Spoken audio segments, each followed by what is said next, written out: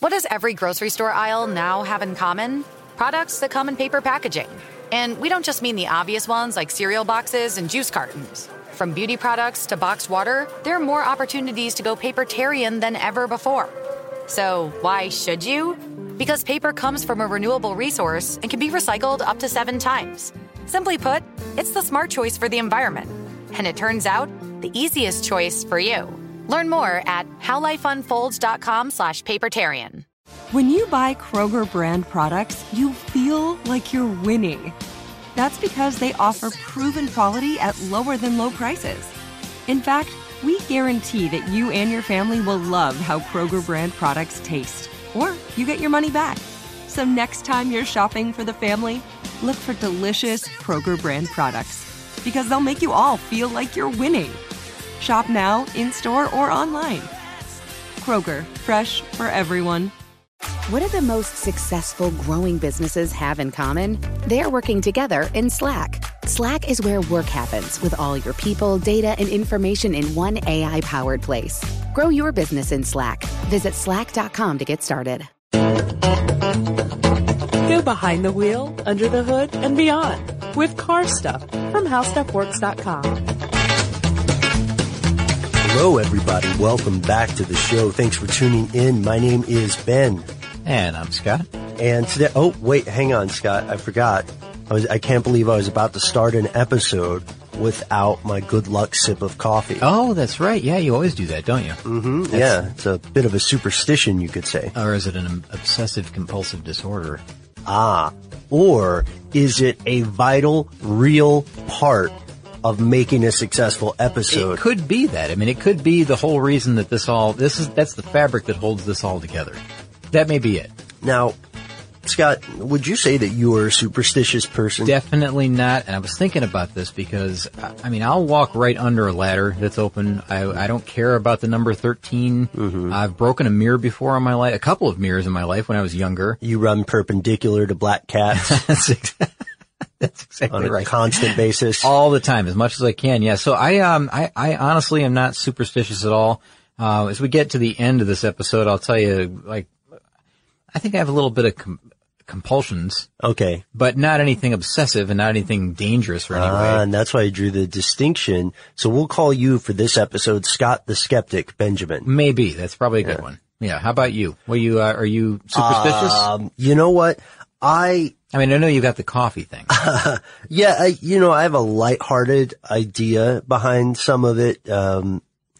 There's clearly a fascinating folklore surrounding superstitions, and we do know that the placebo effect is real. So sometimes when people feel that they have done some sort of important ritual, it can affect the way they think about what they're doing, which could affect their performance. But as for actual bad luck from walking under a ladder or the 13th floor or putting the wrong foot on the ship when you first set off on a voyage, all that stuff I think is largely bunk. Yeah, I think so too. And I think later as we'll find out in this, I want to say that it was Danica Patrick that said, there's nothing really to these until you start putting stock in them, until you, right. Then they become real to you, and then it becomes a real thing. Right. Like I'll share some compulsions that I've picked up with you as well when we get to the end. But today, ladies and gentlemen, Scott and I did not come here just to say that we think a lot of superstitions aren't real or, don't have value. We came to talk about one of the most notoriously superstitious professions in the world, athletes. Yeah, that's right. All athletes seem to have some type of superstition. And we see this in the times of, let's say, playoffs. Yeah. A lot of the teams won't shave for the entire playoff season, the entire postseason. I can only wear this t-shirt. That's a very common thing. Yeah. Or, I have to wear this specific type of socks and they have to be, one has to be pulled up, one has to be pushed down. They've got all kinds of different superstitions. I tie my shoelaces in a very particular way and at a very particular time. Right. Like maybe not until after the ceremonial first pitch is thrown out. That's when I lace up my shoes, and I do it this way every single time. And it can be something more involved too, like I go to this specific place to eat this specific dish every day before a game or before a race or something like that. All of these rituals have an important part in each of these people's lives, and you know, it gives them some form of confidence. And I was thinking about this because how do you gain confidence usually? I mean, and confidence, first of all, is essential for success in sports. I mean, absolutely. You've got to be confident. You have to go for it. Exactly right. And you gain confidence by a couple of different ways, like experience. Mm-hmm. You have to know your strengths and your weaknesses. And know the strengths and weaknesses of your competitors. That's exactly right. You have to maintain focus. You have to hone your skills once you do know what your skills are. You hone those skills and you work on what you don't know, right? So you work on whatever you're lacking in. You have to take risks. That's another one. Mm-hmm. You have to also have to take lessons away from the losses. So when you do lose, take a lesson away from that. And who knows, maybe that's the birth of a new ritual for a lot of them, you know. Right, like, yeah. Oh, you know, I ate a 6-egg omelet before I came out for, the game today. Yeah, bad luck. That was bad luck, and I'll tell you why, because it was 6 eggs to begin with. I shouldn't have said that one maybe, but, you know, a certain type of sandwich or something like that. Sure, like a Reuben. Exactly right. I had a Reuben sandwich and then we lost a doubleheader. I'm never ever going to have another Reuben sandwich on game day. That kind of thing. Mm-hmm. So learn from the losses as well. You know, I mean, I guess that was wrapped into the confidence thing, but the birth of new rituals based on losses is another thing that we could look at here. But another big group of people that we don't really think of a lot with superstitions, I guess, would be motor racing. Yeah, which is this is an idea that you came to us with, and I thought this was fantastic. This is from a How Stuff Works article that you edited, right, Scott? Yeah, it's let's just put it this way, Ben. As it stands right now, early June 2014, unedited, unpublished on the site, but it will be. So, you know, listeners can go out and check this out eventually. I'm not sure exactly when it's going to get there. Let's shoot for late June. How about that? Right. And we want to go ahead and say that we're going to be naming 10 superstitions from the racing world, but these 10 are by no means all of the superstitions. Yeah, that's right. And I want to give some credit to our writer here. It was Charisse Lapine. Who does a fantastic job. Exactly right. And we've recorded a couple of episodes based on content that she's provided for us. And this is another fantastic example. So let's just kind of step through these 10 superstitions from the world of motor racing. And that's going to be the name of the title or the article, by the way. And see what we've got. So you want to start with number 10, Ben? Yeah, yes, sir. Number 10.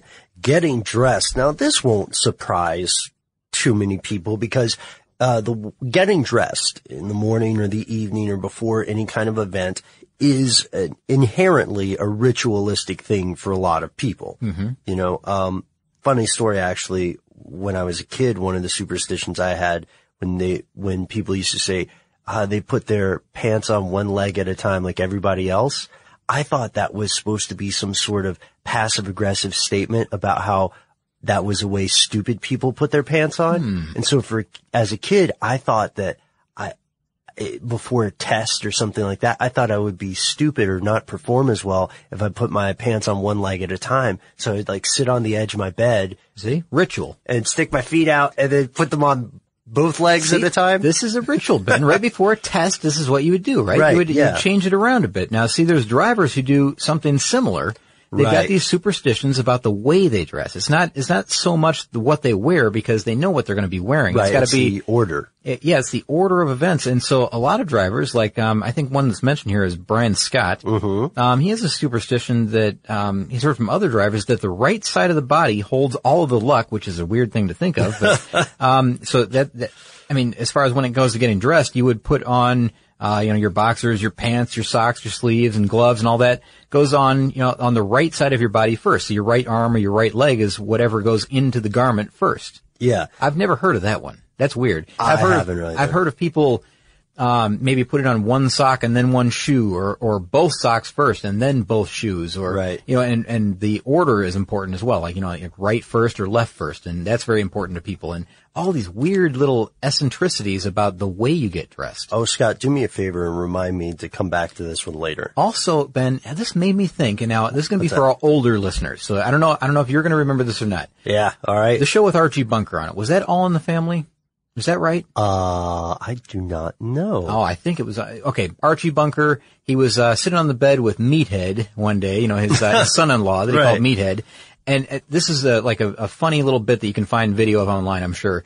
But they were arguing about how they put on shoes and socks. And one of them wanted to put on 2 socks at one time and then 2 shoes. And the other one was arguing, well, that's a stupid way to do it. You put on 1 sock, then 1 shoe, and then 1 sock, and then 1 shoe. And that's how I do it every day. Yeah. And it was like this back and forth, and it was hilarious when they did it. I don't know, looking back now, 30 years ago. If it's aged well. Yeah, I'm not sure, but look for that little bit anyways. And that's exactly what we're talking about, because people have a particular order in the way that they want to do things, and it matters to them. Everything matters on race day to race car drivers. Right, yeah. Even number 9, which caught me by surprise. Yeah, this is a strange one. This is even more strange than the previous one. Mismatched shoes. So there's a guy, he's an F1 driver. His name is Alex Wirtz. Mm-hmm. And Alex Wirtz has apparently been when he was racing, because he was a driver from 1997 to 2007, and he's got 2 24 hours of Le Mans victories as well, so accomplished driver. But he wore 2 different shoes, different colors of shoes, like mismatched pair, and supposedly he thought that brought him good luck throughout his career. Yeah, I don't believe him, but, maybe it's true. I don't know, and the thing is that this one can be traced back even further than him. Right, there were other drivers that did it. I'm not sure who was, I think he's the most famous for it. I'm not sure that you can point to one person and say they always wore mismatched shoes. Maybe you can if you're a historian. Well, there are similar things to, the idea of mismatched socks, like Stefano Modena. He also wore one of his gloves inside out. Now that's a weird one. Yeah. And I would wonder if they would even work the same way. Like, would a fireproof glove work the same way if it was inside out? I'm not sure. I'm not confident that the sanctioning body would even allow that. Right. Yeah. Weird. This is probably not something you're supposed to do. And, Charisse makes a really good point here that, maybe you shouldn't follow a superstition if it creates a handicap. Oh, okay. Well, that makes sense then. Maybe she was saying that. Maybe that, something is causing you to, well, maybe that's not what she's getting at there. I'm not sure. Yeah. She's saying maybe it's time to draw the line there when it goes past something relatively innocuous to something that might damage your performance. You're right. Got it. You or somebody else, but, I was thinking more along the lines of safety with the glove thing, but again, maybe there's nothing to that. That's just a strange habit. So mismatched shoes, that's number 9. If we want to move on to number 8, I think this is one that a lot of people have. I mean, I think more drivers than we would, even be able to mention here carry a Lucky Charm. Okay. Let me just be honest, completely subjective here, Scott. I usually hate this stuff. Really? Yeah, because, I don't like touching metal or jewelry, and often, look, you don't have to be a race car driver to practice this one, because you've been in somebody's car, and some of our listeners, you might have your car kitted out this way, where you have a bunch of stuff hanging from your rear view mirror. Sure. Like St. Christopher's medal is really common and stuff. Yeah. These Lucky Charms aren't my thing. But a lot of people, not just athletes, really believe in this, and that's why you have people who have a bunch of stuff on their key ring that is meaningful to them, or a lucky charm of some sort. Yeah, now I think in the world of racing we're talking about like maybe a coin or something that they keep in their pocket, and they would, before the opening lap, they would rub it with their thumb 6 times. That's the ritual. It has to be very specific. Others, they may have a medallion that they wear, or a picture that they always keep in their their left front pocket or something like that. Heart. So these Lucky Charms, we mentioned, you mentioned like Lucky Coins, Rabbit's Feet, things like that people carry around. But, racers, they're more into, they have to keep things relatively small. You can't have something hanging from the rearview mirror of your race car, really. Can't be like, this is my lucky donkey pinata. Yeah. That I sit in the shotgun seat. Exactly right. Yeah. Or, what was in the NASCAR? Jocko Flacco. Flacco. Yeah. A lucky monkey that rides with you in the race car. I love that monkey story. You can't do anything like that, but, maybe wearing a pin like, Tazio Nuvolari, who wore a tortoise pin. Sure. As kind of his lucky charm. And, so small things like that. Sebastian Vettel, I guess he's got a lucky coin that he keeps with him. And it all goes back to the confidence. It might be a token or a souvenir that someone in your family gave you. And you know what? You don't even have to really have heard about this for it to be happening, because, a lot of these guys, I know that they've got something on them that maybe they don't let anybody know about it, because that's part of the thing to them, is that it's a secret. Yeah. Okay, speaking of a secret, I will admit that I regularly participate in number 7. Do you really? I do. This is talking to the vehicle. You talk to your Monte Carlo.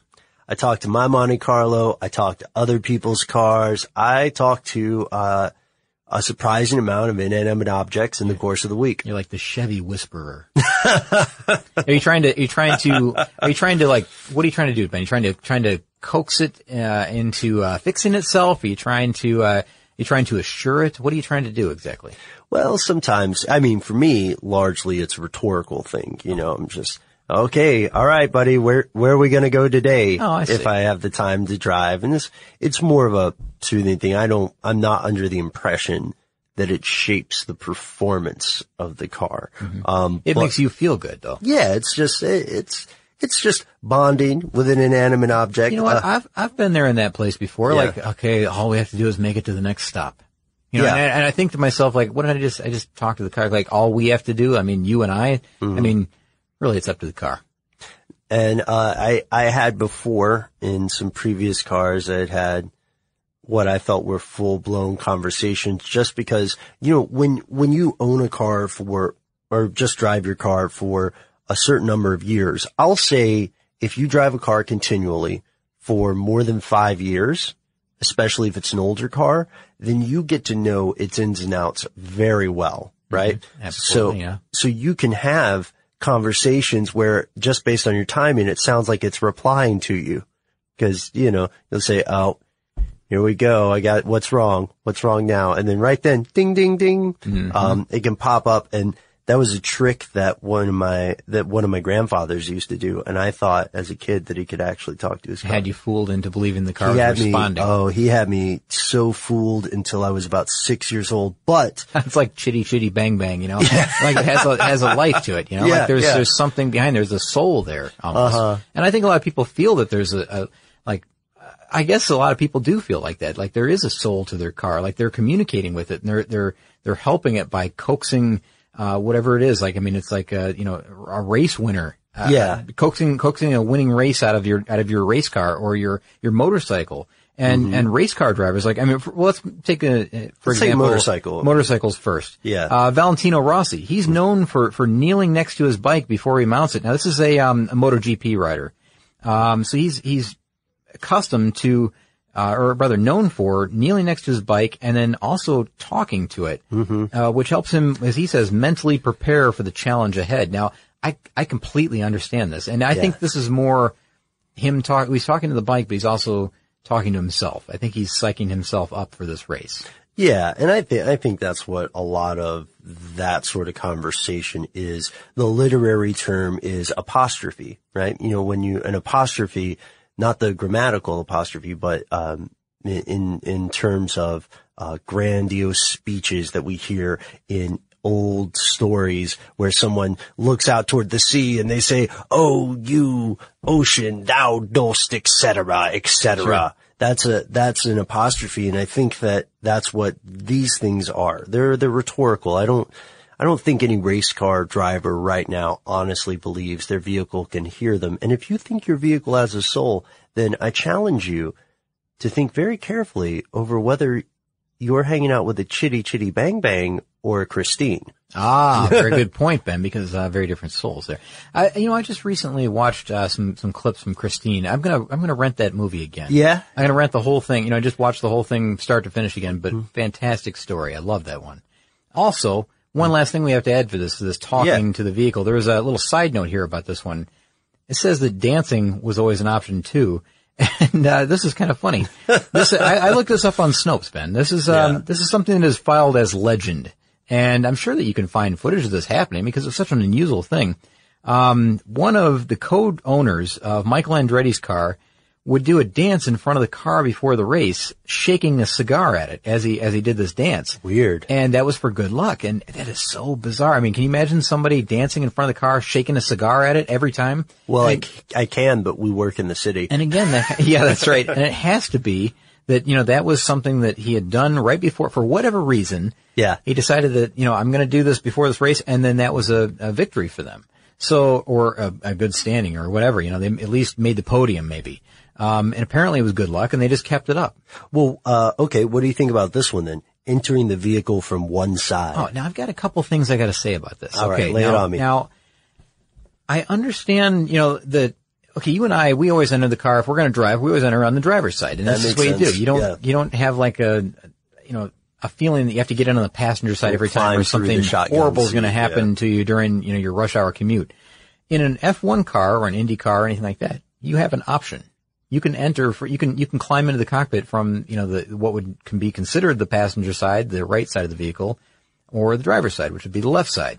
Or, it depends on where you are. I guess if in Europe, it could be the opposite way around, right? Mm-hmm. But some drivers feel that, even in these single cockpit seats or cockpit cars rather, that you get in on one side every single time and you do it the exact same way. Right leg first, then the left leg, then I lower myself in. There's just a pattern, a way to do it. And they feel that brings them some luck. Like I always approach the vehicle from the left front, but I always get in on the right side every time. That's just the way that it happens. Right. And I don't know. I mean, there's something to it, I guess.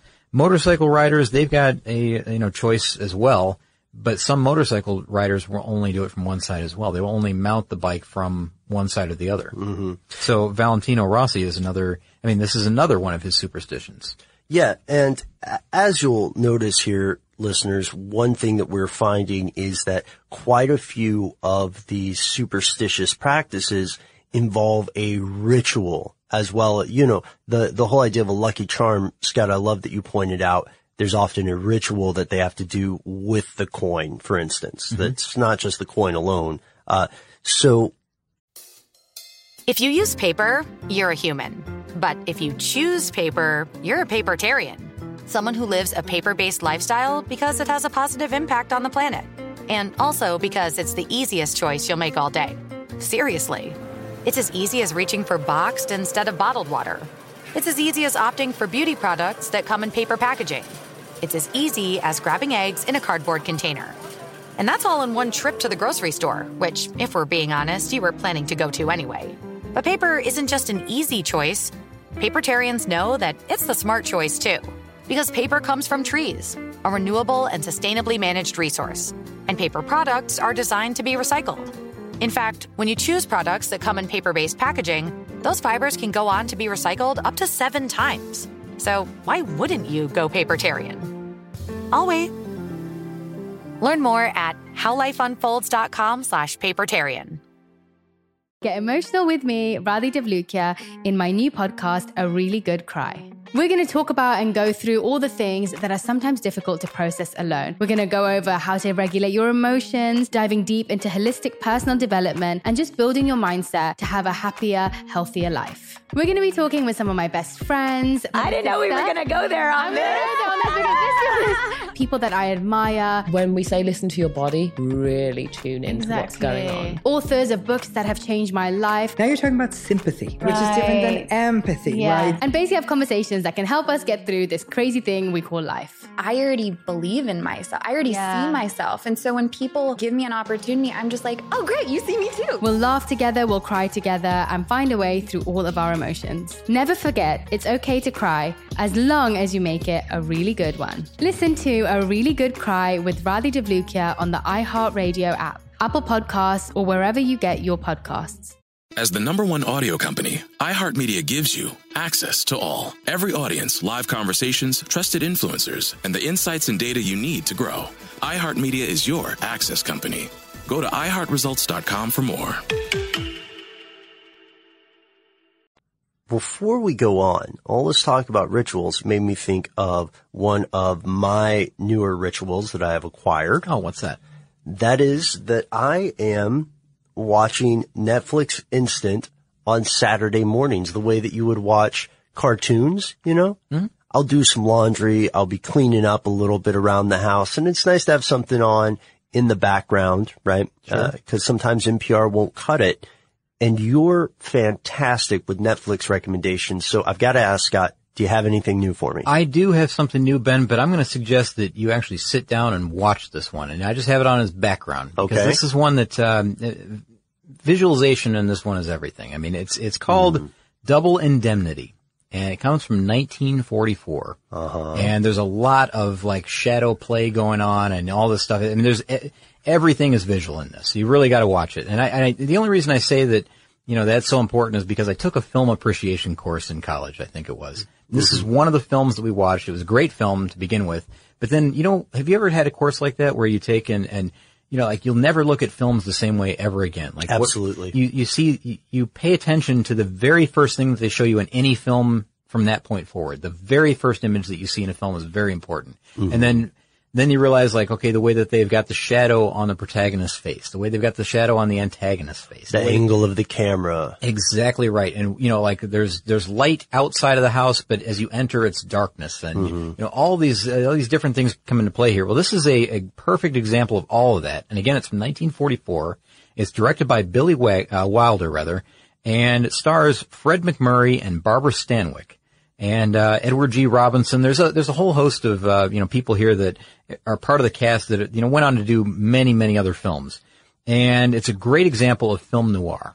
And if you know anything about film noir, I mean it's this cinematic high drama from Hollywood back in that era, and it particularly emphasizes like themes of cynical attitudes and sexual motivations, and there's a lot of tension in these films. And there's also, I'll tell you about it in just a second, but the summary of this is that there's a smitten insurance man, and his name is Walter Neff, and he and the femme fatale, who is Phyllis Dietrichson, who is played by Barbara Stanwyck, they kind of plot this perfect murder against her husband, and they want to make this accidental, I'm air quoting, death happen in a certain place at a certain time in order to be able to collect a double indemnity on his life insurance, which means it pays double. Yeah. So there's lots of scheming and conniving going on between the two of them, and it really is a gripping story.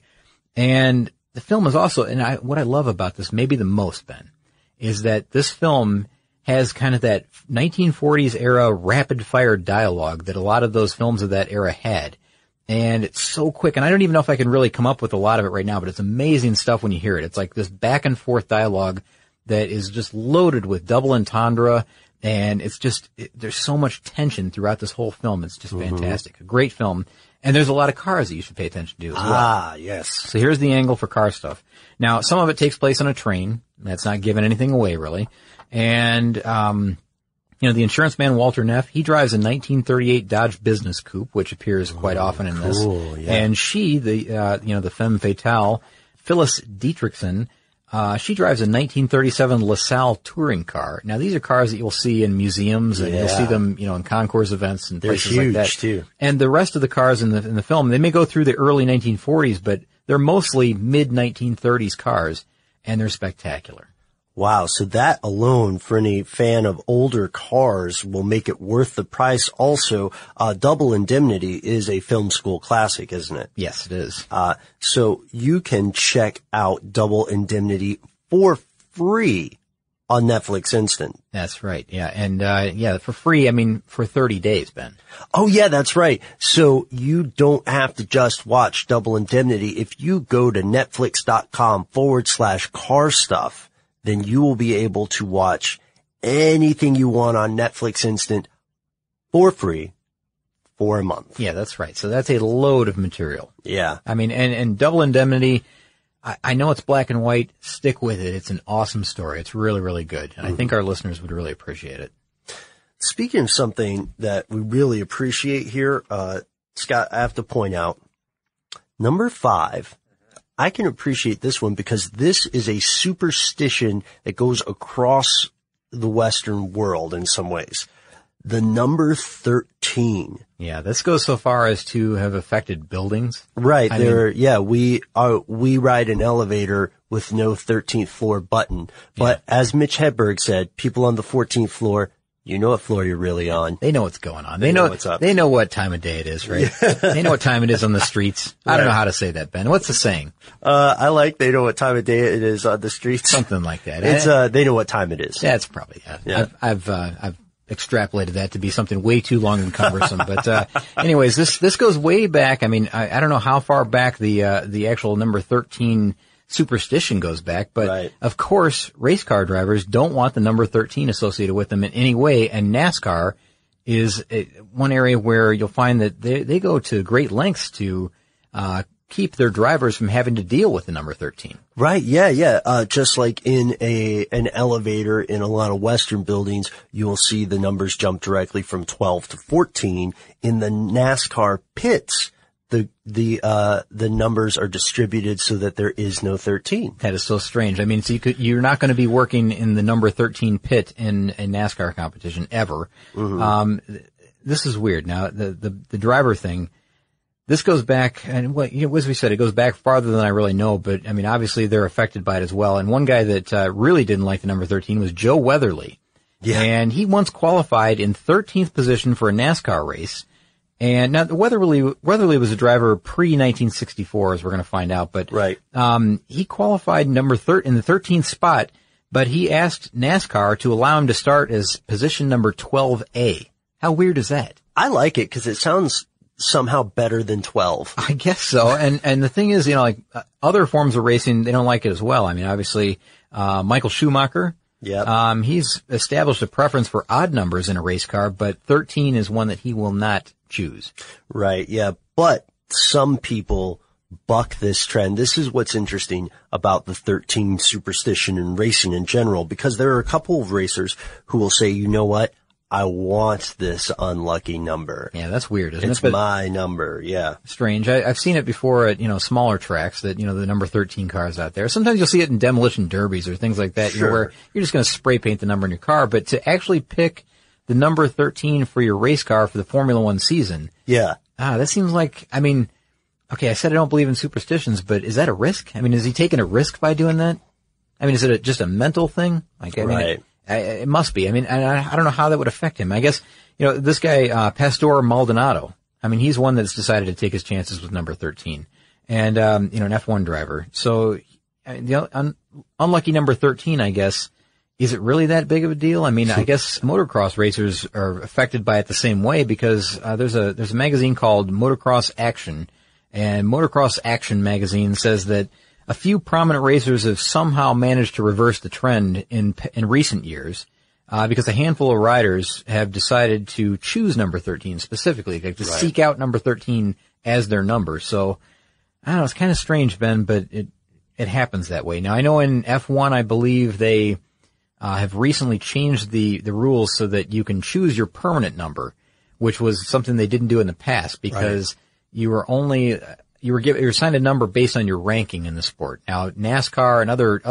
other racing series, you were able to pick a number that was your permanent number through your career. So Dale Earnhardt was always number 3. Right. I think that, a point he changed it to number 3 and he stayed with that.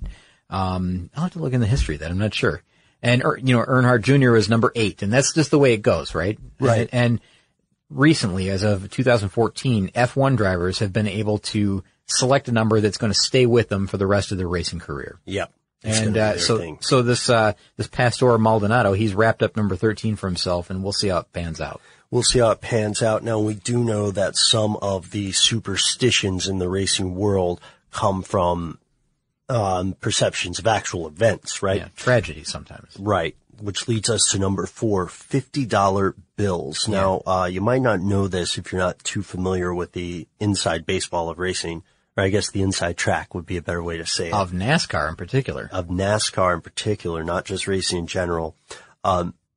So Joe Weatherly, who we mentioned before, 2-time NASCAR champion, had 2 $50 bills in his shirt pocket during a 1964 race.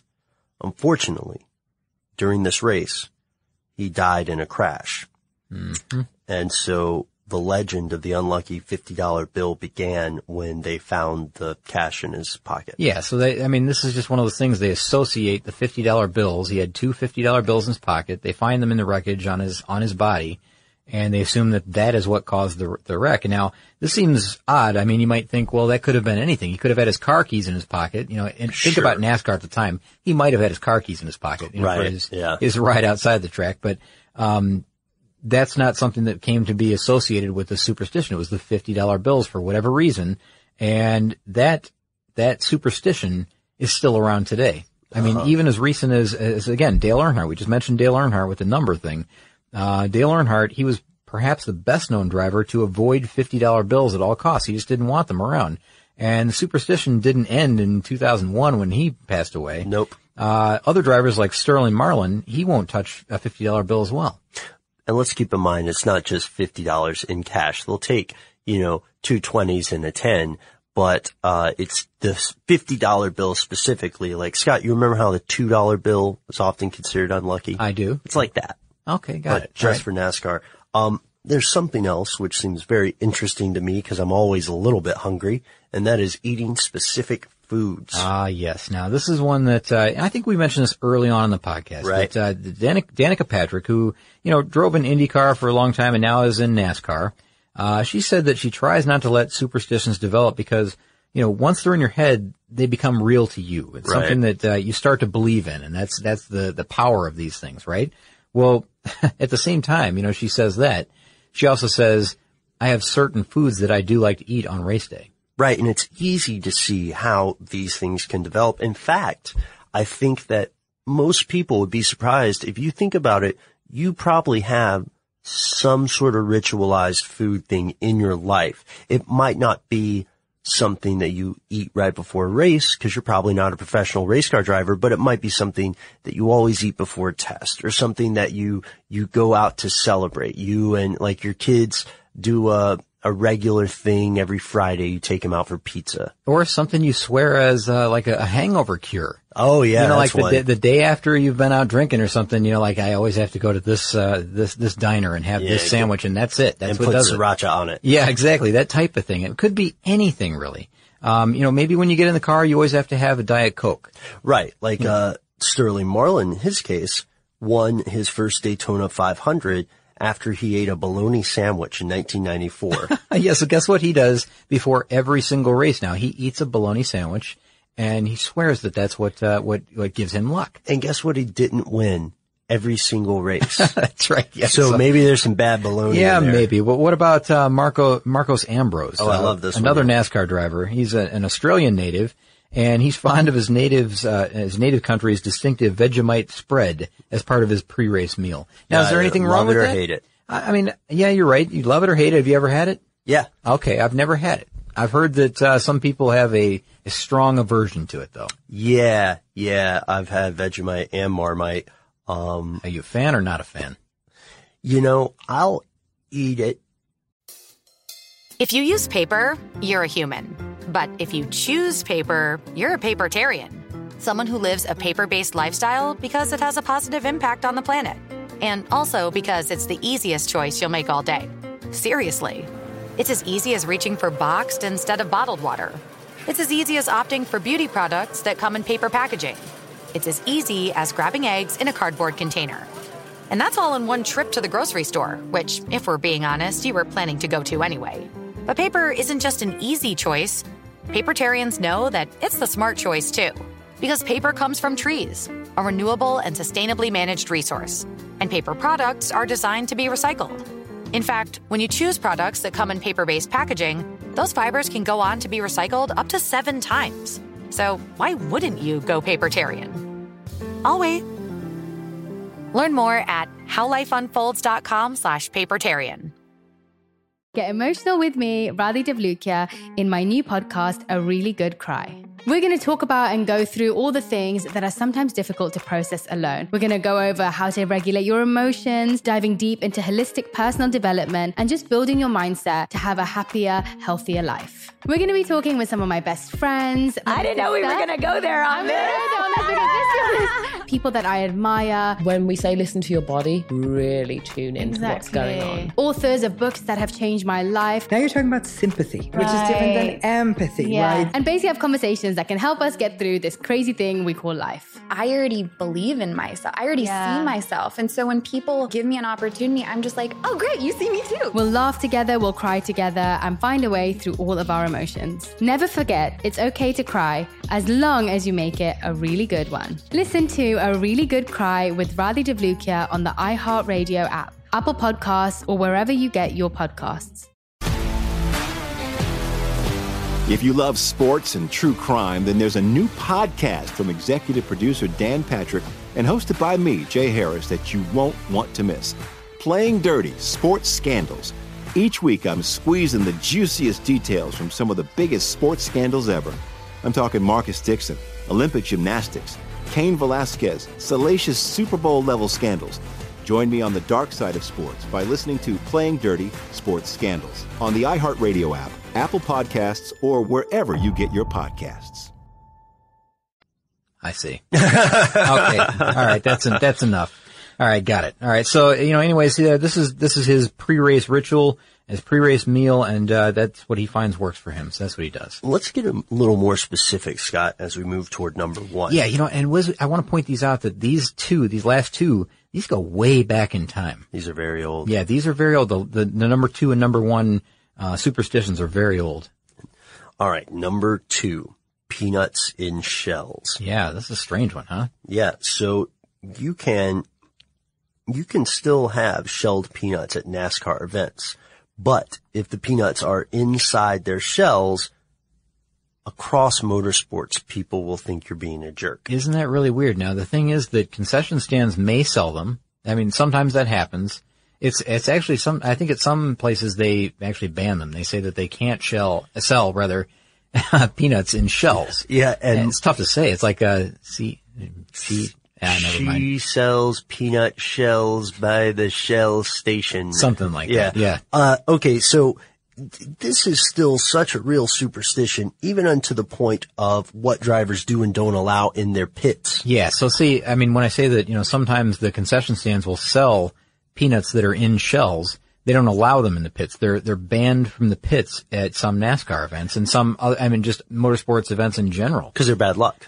Isn't that weird? They're bad luck. And the way that this came about, was all the way back in 1937, Ben. It goes back to 2 separate events in 1937. Same year. That set the precedent for this whole legend. Now, this is according to Snopes. Yep. And it comes from, the first incident, it comes from the Langhorne Speedway, which is in Pennsylvania. Yep. And I guess 2 vehicles in that particular race straight off the course, seconds apart, both injured or killed spectators on the way. And then at the Nashville Fairgrounds that same year, 4 or 5 cars collided, resulting in the death of a driver. So, both tied to fatalities. And here's where we start to see a weird wrinkle in the stories. In both of these incidents, witnesses claimed that peanut shells were visible in the record. Yeah. Official reports don't mention this at all. Yeah, that's right. So the wreckage contains peanut shells, shells in particular, not just peanuts, but the shells. Right. And there's a good reason for this. Now, there's also documentation that goes back before 1937, right? So, they say that, this is founded by other wrecks happening as well, other fatalities that happen. All anecdotal. Exactly right. But you got to remember this, that before World War II, car races mostly took place at fairgrounds, and peanuts, of course, were a popular treat at those fairgrounds. So the thing is that, they were around. They were obviously, people were eating them. The drivers were eating them. The spectators who were probably walking up to the vehicle itself were eating them.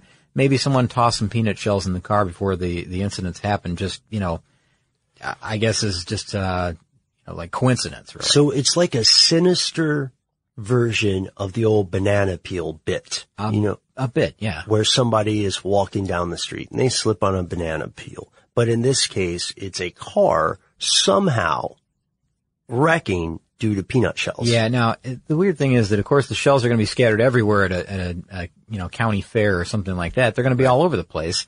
And, at the time, I guess that, it was a little bit more lax about how close you could get to the cars. You could walk up to them in the pits and, talk to the drivers. And the drivers themselves may have been eating peanuts during the race. Who knows? I mean, that kind of thing actually happened. So inevitably, shells would end up in or near the cars. And, if the crash occurred, they would blame the peanut shells and not, I guess the fault of the driver in this case. Which is why, ladies and gentlemen, when you go to meet your favorite race car driver, don't bring shelled peanuts. You know what? I would say don't bring peanut shells, don't bring peanuts in general. Maybe just don't bring any snacks, Ben. Maybe just don't show up eating a sandwich. That's maybe a good bit of advice. Constant snacking looks weird. And I say that as someone who's been through the fire. You're a constant snacker? I'm a constant snacker. I'm surprised I'm not eating right now. All right. So there's a possible logical explanation for the peanut shell thing. Yeah. Okay, yeah. Got it. There's a possible believable story of origin story, maybe. Understood. Not like a scientific explanation. All right. But for this one, for number one, Noel, if we could get some dramatic music leading up to this. The color green, which is odd. Yeah. I mean, we're talking about the color green as far as the color of the car itself. Yep. Now, the green car superstition goes all the way back to 1920. Now, 1920 is when a guy named Gaston Chevrolet, who is the brother of Chevrolet Motors co-founder Louis Chevrolet, he was driving a green car and was killed during the accident. Right. And from that point forward, the color green quickly slipped in popularity, like as far as the rankings go. Like when, drivers would say whatever car they're ordering or the team was ordering, because it wasn't quite the sponsor-driven thing that it is now, which comes into play here in just a minute. Yep. But, as far as like teams being able to choose colors at that time, green dramatically slipped in ranking after that 1920 wreck. And primarily just in racing because, of course, a lot of people will say, well, guys, what about British racing green? Oh, ever the classic. I mean, the classic. Yeah, that's right. I mean, you would still drive that today, and people didn't have any kind of association with that on the road. In your daily driver, for a civilian car. Strictly race cars. But it's true because a lot of people really didn't want to get behind the wheel of a green car. Mm-hmm. They're like, what are you going to do next? Throw peanuts at me? Yeah, you jerk. That's right. Now, the problem with this, Ben, the modern problem with this is sponsorships, because we know how sponsorship-driven racing is now. Absolutely. Especially NASCAR. Yeah, absolutely. You see a car that does not have visible sponsorship, then it would be odd. Yeah, that's exactly right. And everything is about sponsors and, the badges all over them, the way the cars are painted. Now, what do you do in a situation where the sponsor has green primarily as its logo? Let's say you're driving a John Deere car. Yeah. Or you're driving a Mountain Dew car. Great. Yeah. Or, remember the Skull Bandit from way back when? I mean, that was a long time ago, but the Skull Bandit was another green car. How about the GoDaddy car that Danica Patrick drove for a while? Yep. That was green. Yep. And we're not talking about all green. Some of these, like the, let's see, which one? I think the FedEx ground car, the modern example that I can think of here, that's primarily a black car, but it's got green elements to it. Yeah. So those are cars that have green on them. I think that some of the drivers are kind of bucking this trend recently, saying that, it's not necessarily a green car that really bothers me, because these cars are out there and they have to do it for the sponsorship. So I don't know. I think this is one that's fading in the race car world as far as being an actual superstition. Yeah, but now it's time for us to talk a little bit. That's number one from our list of 10. But now it's time for us to talk a little bit about compulsion. Oh, before sure. we close out the show, right? Sure. Now, you said you had something to say. You don't feel, Scott, that you particularly have any superstitions, but you do feel you have a few compulsions. Well, I think I do. And by that, I mean, I don't think that I have anything that's like diagnosable? No, nothing like that. Like, I don't have to flip light switches 10 times before I leave a room or something like that. But I mean, I think I have sort of have rituals. I mean, like closing the garage door every day. I do have this thing, like, if I don't say it to myself, like even almost mumbling it to myself, like, okay, the garage, I pull out of the garage, as I'm leaving, I push the button and then I look back one last time and I say to myself, the garage door is closed. Oh, okay. And I do that and I maybe even just mumble it to myself inaudible, no one can even really hear it. The garage door is closed. Yeah, that's right. And if I don't do that and I get to the end of the street and I haven't thought to myself, okay, I know that garage door is closed, I'm going to have to turn back around and come back and check to make sure the garage door is closed. That's the type of thing that I mean. That's interesting. And I have other little things like that, I check the door locks and the alarm at night every night in the house. Yeah. But I do it in a certain pattern. Like I always do a certain door first, then I go to the next one, and then I check the alarm system, and then I go to bed. And that's my ritual. And I don't think that's really an obsessive compulsive thing or not, no. but it is a ritual. It's something that I do every single evening. I mean, maybe it's a touch of OCD, but I think it just becomes part of what you do. And I don't think it's like, the people that have to wash their hands continuously. Like, I don't feel like it's something like that. Like nothing that I need to go to be concerned about, really. No, I think it would be more of a disorder if you found yourself constantly waking back up and going to check everything again. Yes, that's right. That's right. Do you have any of these? Do you have any kind of like, I guess not obsessive things, but rituals that you have? Sometimes I catch myself with a couple of little things. I don't care for routines, but I do have some rituals that are important to me.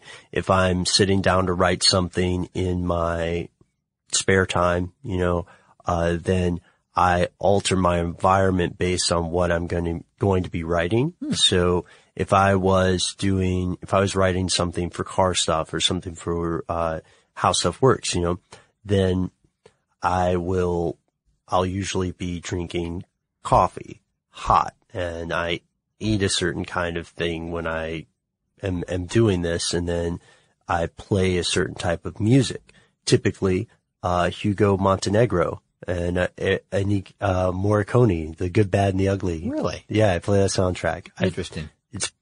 If you looked at my history, my internet history on How Stuff Works, it's just lousy with Hugo Montenegro and these Western instrumentals, because that ritual kind of gets my brain prepped or primed in that mode.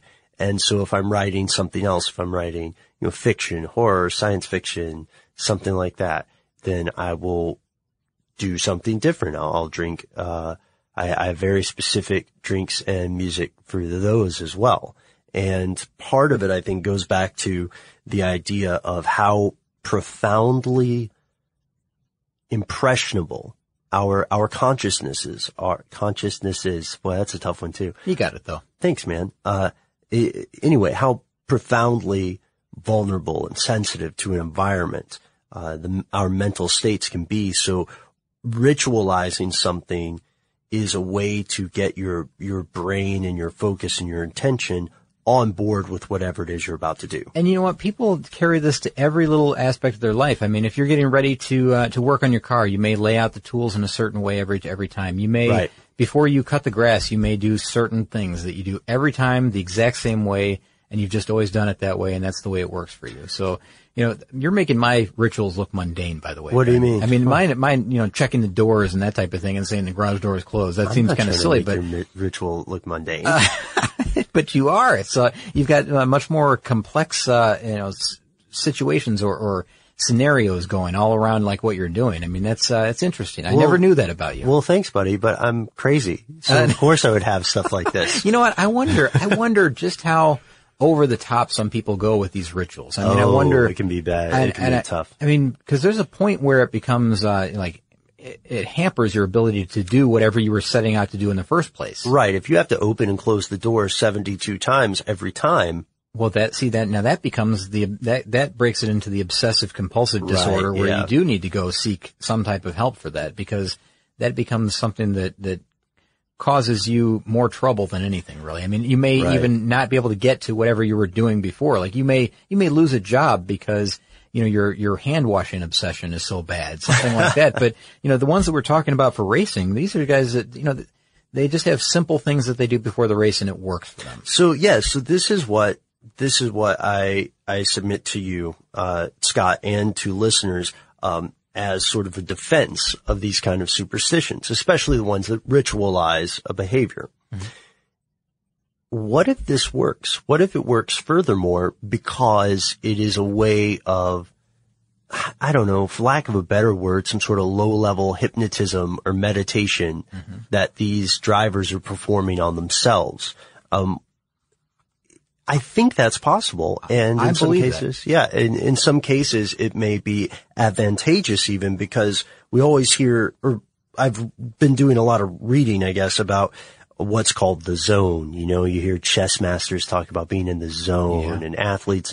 And one of the questions that's been going around for a while is how do we scientifically explain this concept? Have you, just one little sidebar here, and we'll get off this quickly here, but, have you ever really been around a race car driver or anybody who's about to participate in a certain event and they put on what they call the game face? Yes. Have you ever seen that? Because there's a moment in time. I mean, you can watch this happen to somebody. Yeah. Where they're joking and talking with you and, laughing and, maybe, in the case of like race car drivers, I used to be around tracks all the time with Chrysler and I'd interview race car drivers. and they'd be fine and happy and everything, and we'd do an interview, and I mean, there'd be just a moment where you could just snap and see it happen. And it would just like wiping your hand over your face, and it was like they were focused. I mean, dead on focus on what they were doing, and they had their game face on, and that was what they were doing. They were just in the zone, like you said, maybe a little differently than, like a basketball player or something who's in the zone, and it's the whole thing. But I'm talking about like before the race, the pre-race stuff. You could wave, talk to them, try to get their attention. They're so focused on what they're doing, it's like they've got on blinders. They're just focused on what they're doing, and it's important. I think it's a very important part of the sport to be that focused. And I think that some of these guys, I think the ritual is part of that whole thing. Like, once I get in the car, I make sure that I rub that lucky coin 5 times or whatever with my finger, and then from that point forward, it's all about this race and nothing else. I'm not going to think about what's going on at home. I'm not going to think about anything else, but just what I'm doing. Not the lap I just ran, not the lap I'm running. I'm just going to exist in the now. I'm going to try to get to that checkered flag, and that's all I'm going for. And then after that, I can think about all that stuff again. Yeah, that's true. I think that's how it is for most people who have the experience of being in the zone. Time slows down, and the idea that there would be psychological rituals people engage in to arrive at that point seems normal to me. In fact, listeners, I imagine that you probably have a few rituals and or superstitions of your own. Scott, I'd love to hear them. I would absolutely love to hear these. I mean, if we have people that are in professional, racing, of course, but any other type of professional sports, do you have any kind of game day ritual that you do? Or even if it's just, non-competitive, softball league or whatever it is. If you have a ritual, let us know it. And I mentioned a few that were not related to sports or anything in any way, but just rituals. Superstitions of any kind, really. Just let us know. It's interesting. And specifically, I can think of a few of our regular listeners already, but I'll just name one. Richard, our limo driving friend. Yes.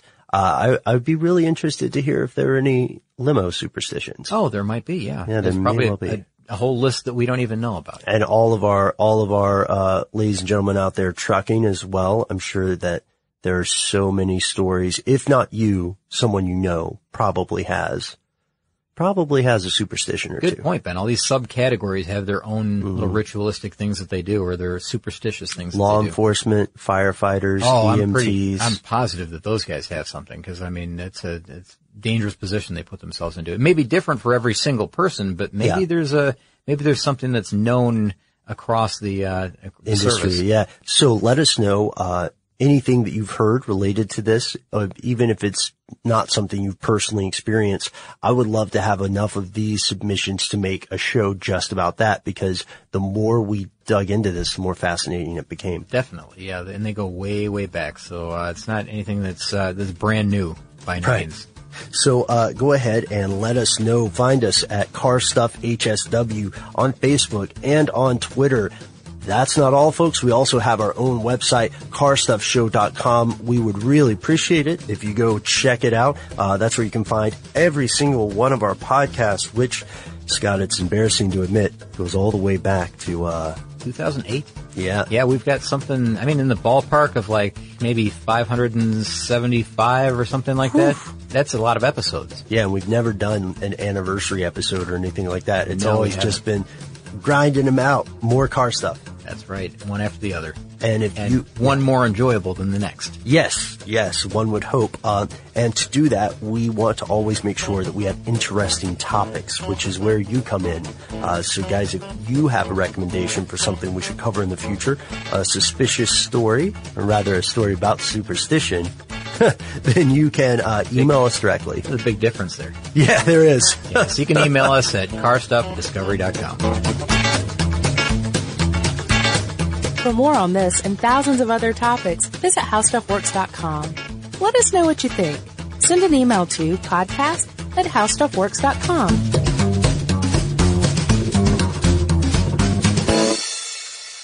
You've probably heard a lot about electrified vehicles lately. Well, Toyota has electrified options for every lifestyle. We've got hybrids, no plug needed. Let's go. But we also have plug-in hybrids, if that's your thing.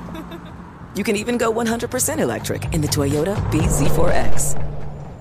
With so many options for reducing carbon emissions, Toyota is electrified, diversified. Learn more about our Beyond Zero vision for the future at toyota.com/Beyond Zero.